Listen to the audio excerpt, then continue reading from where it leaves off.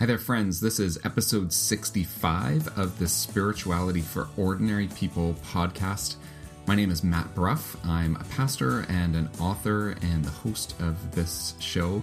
And what we usually do here is we have interviews with people and talk about different spiritual practices, also talk about quite a bit about books that people might have written, and just try to gain some insight into the spiritual life and what goes into it to try to demystify it a little bit if that's possible, and then maybe sometimes even infuse some mystery into the spiritual life. Some of my favorite guests have been people who have been doing ministry with or have written books for kids, and I'm going to do something a little bit different today. Instead of having an interview, I've gone back to a couple of interviews that I did about a year ago with two authors, to two separate interviews. The first author is named S.D. Smith and is a friend, and we had a great time chatting about his work. He writes middle grade fantasy books, stories about rabbits living in a wood where things have gone wrong, and but it's really kind of a story that is about the kingdom of God. So we spent a whole bunch of our interview time talking about the kingdom of God and also just about story in general. And so I want to replay some of that. His series is the Green Ember series, and there's a number of books in that series which you can find if you go and search for the Green Ember or S.D. Smith. It'll come up and you'll find it. So we're going to just jump into a few clips of my interview from last year with S.D. Smith, and then when we come back, we're going to hear a little bit from another children's author, and I kind of have a cool thing today. I'm going to read you some sections of a new children's Bible that is out, and I think you're going to really enjoy that, and just share with you a little bit about a project that I think is really fantastic. And I'll share with you a bit today about my own children's writing for middle grade readers in my own fantasy adventure series. So yeah, we're going to do a few different things today, but we're just going to listen to a few clips to start off with from my interview that I did last year with S.D. Smith. I don't set about writing a story and think, like, how can I jam in my values or that kind of thing into it. It is like Tolkien talked about stories bubbling up from the leaf mold of the mind, that they come up, and it's from all the stuff that's fallen in the forest of our lives, all the things, the rotten banana that the camper left, and just everything, it bubbles up. And so I think that the thing that I want to bubble up in my life, the thing I want my life to be about, is the kingdom of God. That's just as a man, just as a person, and it's how I want my family to be, and it's where I want my heart. I don't want to get my cues from bad practices in my culture or anti-kingdom practices in my culture. I want to anticipate the kingdom of God in all areas of my life as much as possible. And obviously I'm going to fail at that. I'm going to do wrong things. I want to do that as a dad. So then I have this, like, as you mentioned earlier, I have this vocation as a storyteller, and I'm writing stories. And so I don't set about to say, like, how can I wedge in the kingdom of God or anything like that? It's just, that's who I am. And so there's going to be echoes of that. There's going to be leaf mold, as Tolkien said, bubbling up into my story about the kingdom of God. And I think that, the Green Ember was stories that I told my kids over years, but it didn't have that sort of that part about Cloud Mountain and the anticipation about their mended wood, which does sort of echo, right, I think, a lot of the kingdom of God. And I didn't really I wasn't sitting about to well, how can I teach the kids about anticipating? That just came out. That was just there. And I hope it feels faithful and natural within the story. Like I said before, I love the Bible. I think it's compelling and authoritative, and I wouldn't say anything against the power, authority of the Bible. I think I love the Bible, and it's compelling. But what is the Bible full of? It's full of stories, exactly, full of and it's in stories that often precede. I have a friend named Diana Harrer, and she talked about how the children of Israel got a narrative before they got the law. I am the God who brought you out of Egypt. So there's this identity. You are the people of the God who defeated the biggest military and biggest civilization on the planet. This God overcame that civilization and delivered his people, and that's their identity as his people. And then they got the law. So, and I think that's similar with even the Gospels in the New Testament. We get Jesus, and then so we have this narrative, which is not the big narrative for Christians is the resurrection. I think the cross and resurrection, as compared to the deliverance from Egypt, but it's still the same. We have this big story, and so the all the do's and don'ts, which do exist and are real. And Jesus is not joking around. He has a lot of very serious things to say.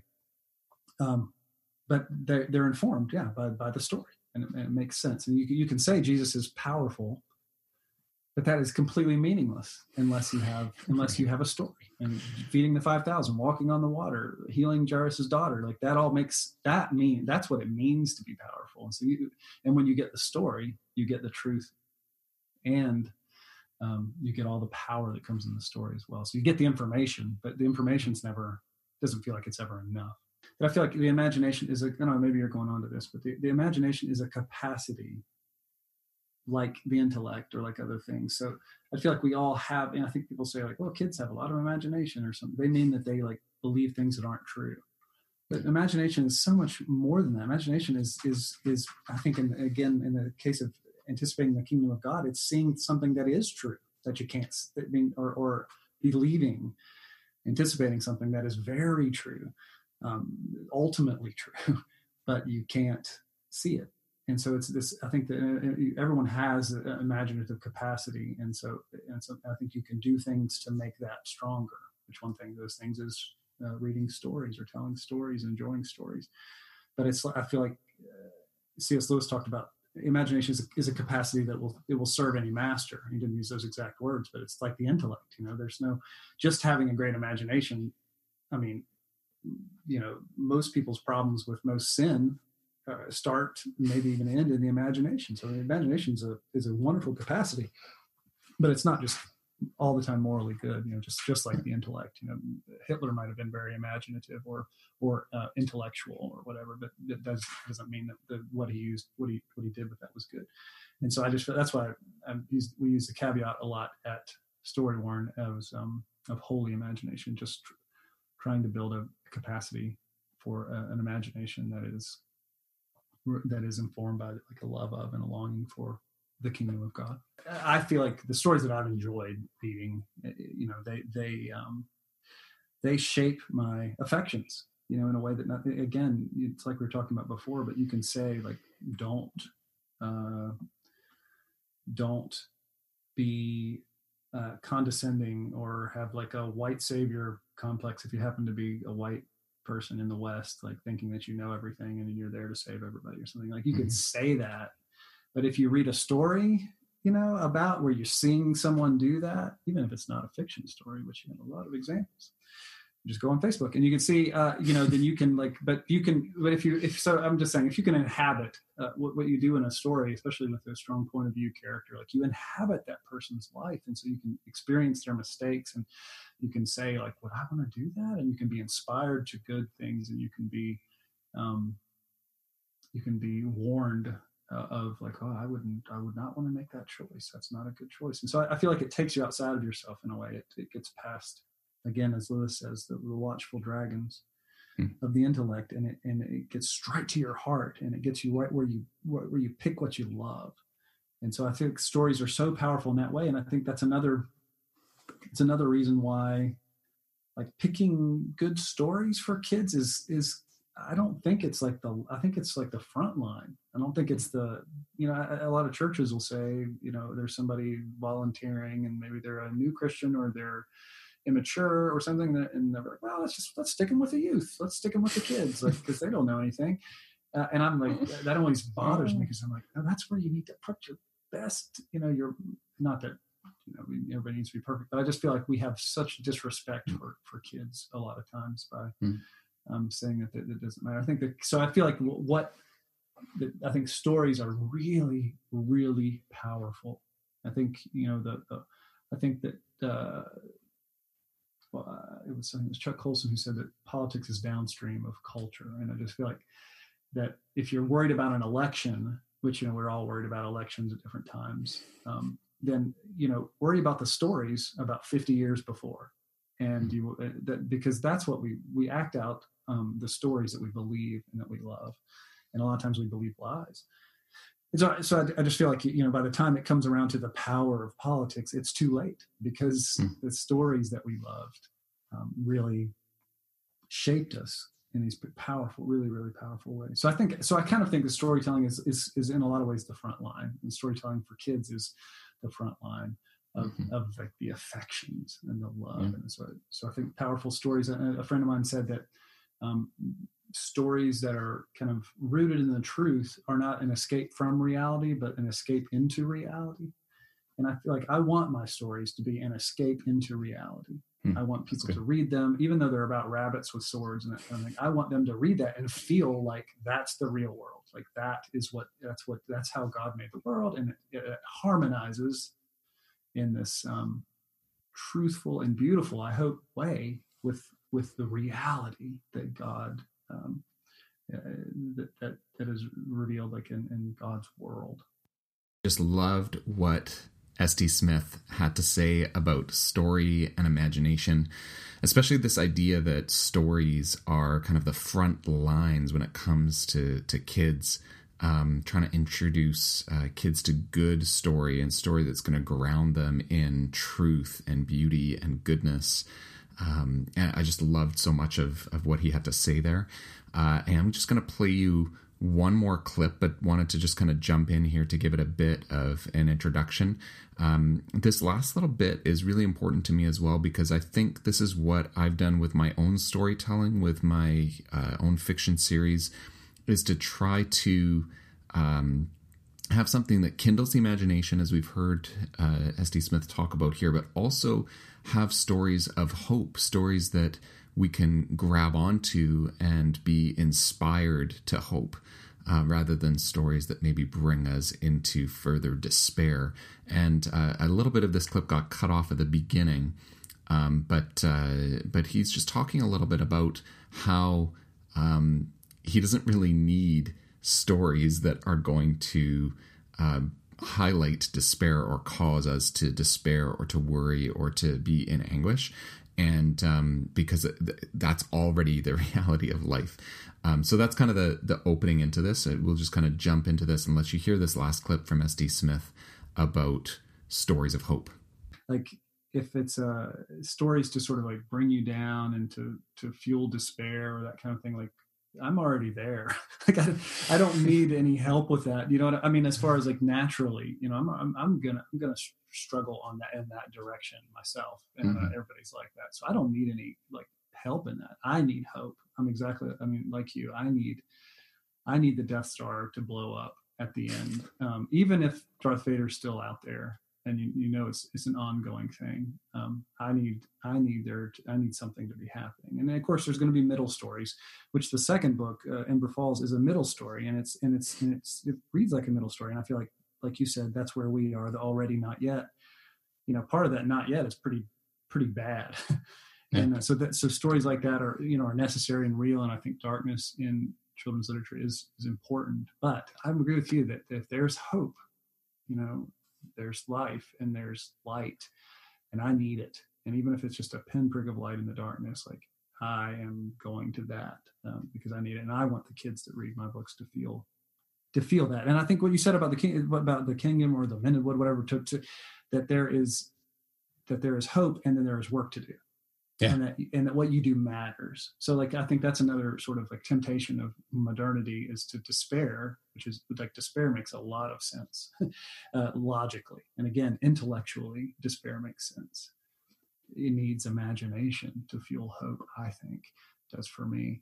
And to realize that, my decisions, even though this thing is working and what I do still matters. My practices matter, and my culture and what I'm looking at matters, because that a lot of people are saying. I think Jamie Smith's talked about what you see is what you behold is what you become, And, you are what you love, that kind of stuff. Okay. You are what you continually do, Aristotle said. Excellence, therefore, is a habit.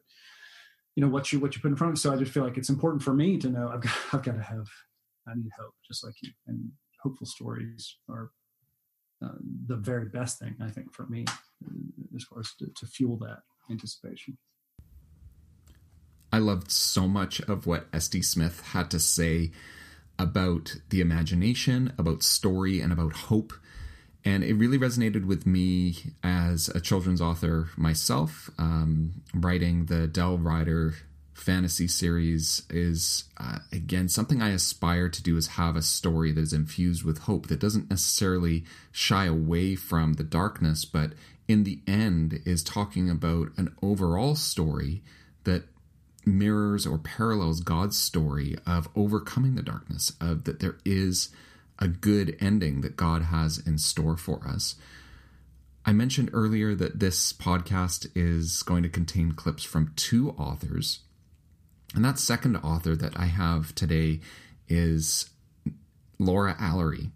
Laura and I had a fantastic conversation last year where we spoke a lot about the liturgical year, because she has a couple of books about Advent and about Lent.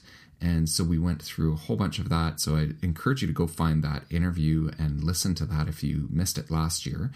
But I'll just have a few clips here of Laura speaking a little bit about story and her understanding, but also her talking about another project that she had been working on called Read, Wonder, Listen, which is a full children's Bible that she had worked on, and it's now available.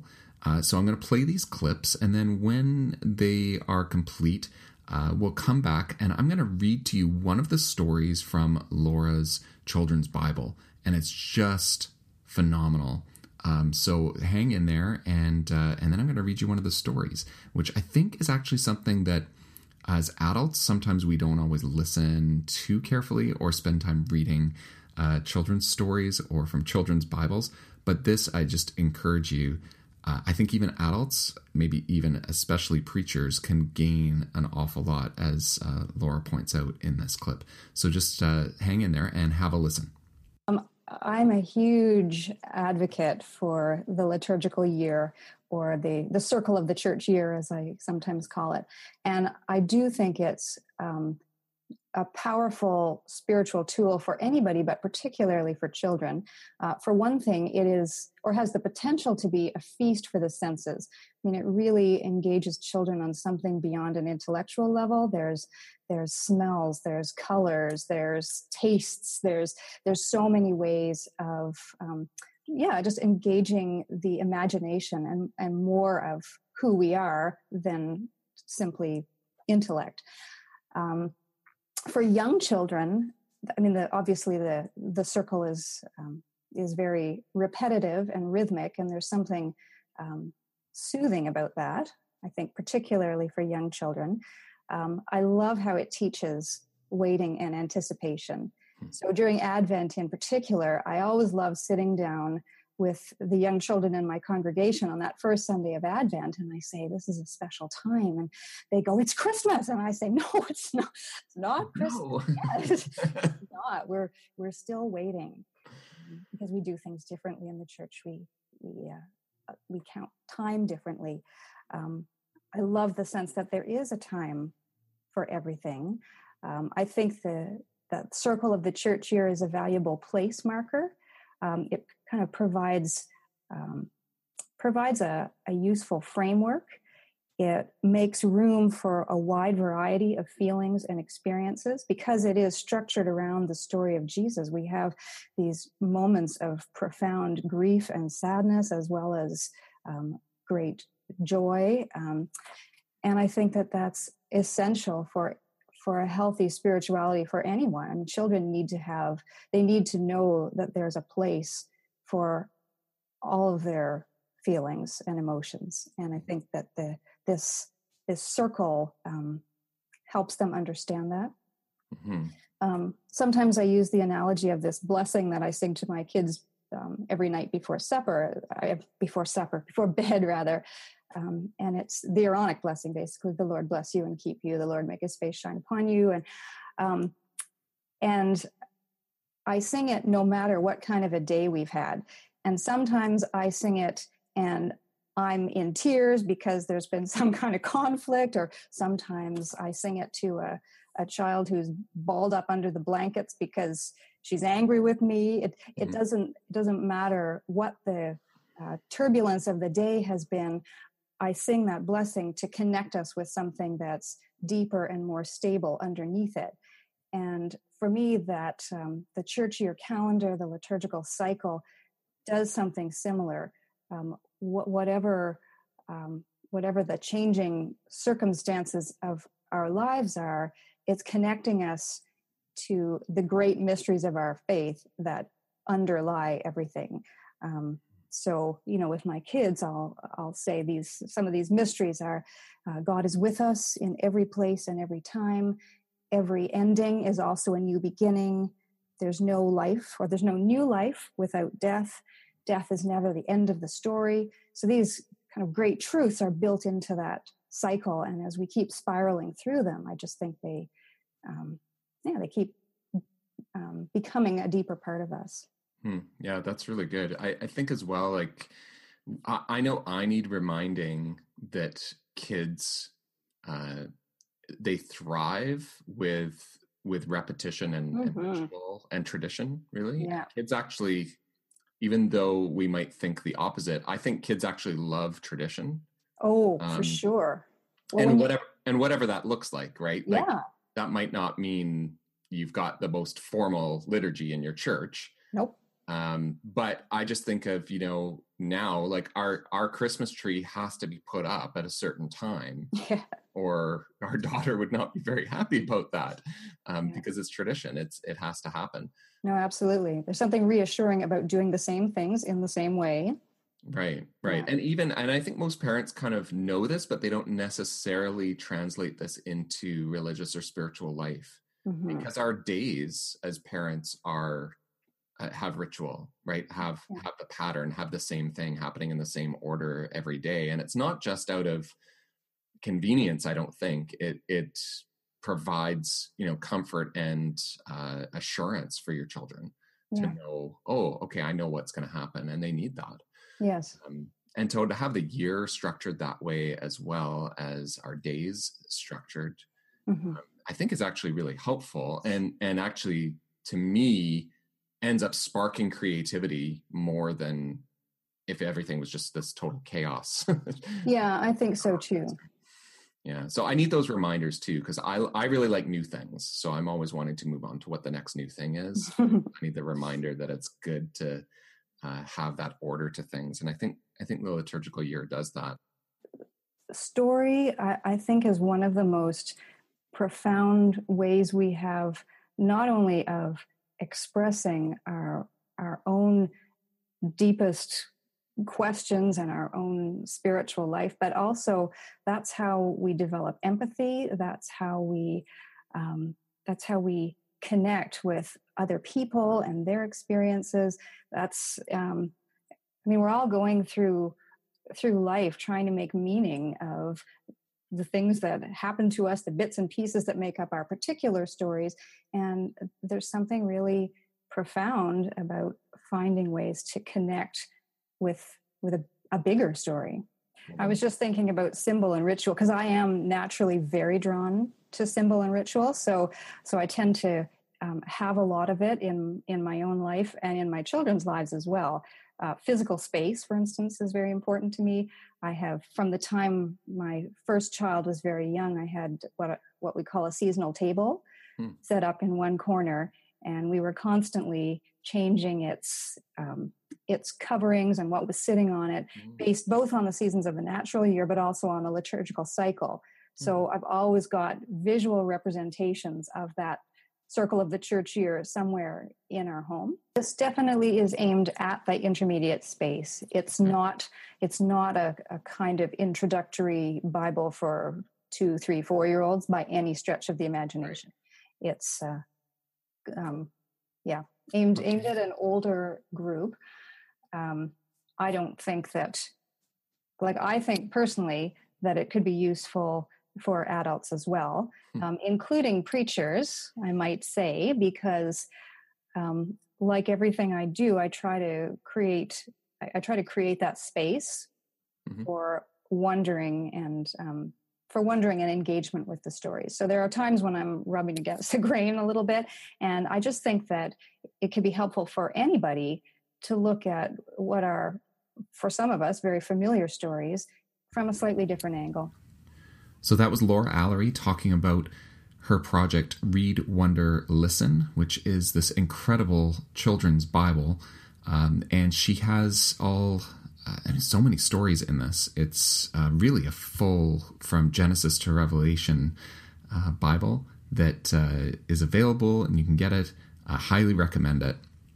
And what I want to do is I want to read to you one story from Read, Wonder, Listen, and just to give you a sense for how Laura writes and how engaging it is, how much it helps you enter into the story, and how this is really a great book for kids. As she was saying, it's really kind of for that middle age group. So all three of the projects that I'm really talking about, SD Smith's, my own, and Laura's, are all for that middling group, age 7 through 12 or 13, that kind of age group. So I'm going to read to you one story, and I chose this one. This is Nathan Tells the Truth.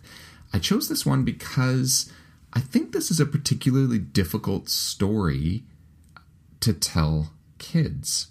The story of David and Bathsheba, and Nathan coming and confronting David. So you may be familiar with this story. I'm going to read it to you. And again, I think it's important for parents to have tools, resources to be able to have the biblical story for their children in a way that's helpful and accessible for them. So I'm going to read this one to you, and you can just sit back and enjoy it. So here we go. It was the spring of the year, when most kings are out on the battlefield. David had sent his soldiers off to fight, but he stayed home in Jerusalem. One fine evening he went for a stroll on the roof of his palace. From high up he could look out and see the walls and streets and houses of the city spread out below him. What a beautiful city, he thought, and it is all mine. How wonderful it is to be king. As he was admiring the city, David caught sight of someone on the flat roof of a home nearby. It was a beautiful woman. She had been taking a bath and was drying herself in the cool evening air. Who is she? David wanted to know. Her name is Bathsheba, replied his servants. Her husband, Uriah, is a soldier in your army. So he is away at war, murmured David. David had become used to getting what he wanted. Now he wanted Bathsheba. So that night he ordered his servants to bring her secretly to the palace. The servants did what they were told. So did Bathsheba. No one dared say no to the king. Not long after, Bathsheba sent David this message: I'm going to have your baby. David knew he was in trouble. So was Bathsheba. What would happen when Uriah came home from the war and found out that his wife and the king were having a baby? David wished he could undo everything, but it was too late. So he did what many people do when they have made a mess. He tried to hide it. David sent a message to the commander of his army, ordering him to send Uriah into the front lines of a battle where he was likely to be killed. And sure enough, Uriah died. Then David married Bathsheba and brought her to the palace to live. Now the secret was safe, or so David thought. One day the prophet Nathan came to the palace. Prophets know hidden things, even the secrets of kings, if God chooses to tell them. My lord, said Nathan to the king, I need your wisdom. Listen to this story and tell me what to do about it. In a certain town there were two men. One was rich and had many flocks of sheep and goats. The other was poor and had only one lamb, whom he loved like one of his own children. The lamb even ate from the family table and slept in his bed. One day a visitor came to the home of the rich man. Instead of giving up one of his own sheep, the rich man took the poor man's one lamb, killed and roasted her, and served her up to his guests for supper. When David heard this, he was furious. What selfishness, what cruelty! That rich man deserves to die for his crime. There was a long silence. Then Nathan said, "You are that man." David felt sick. Nathan was telling the truth. David had taken everything from Bathsheba and Uriah just so he could have what he wanted. "It's true," cried the king. "I have done wrong. I have not followed the ways of God. I deserve to die." "That may be," replied Nathan, "but God has forgiven you." So David learned that sometimes it is very good not to get what you deserve. And that's the story of Nathan Tells the Truth.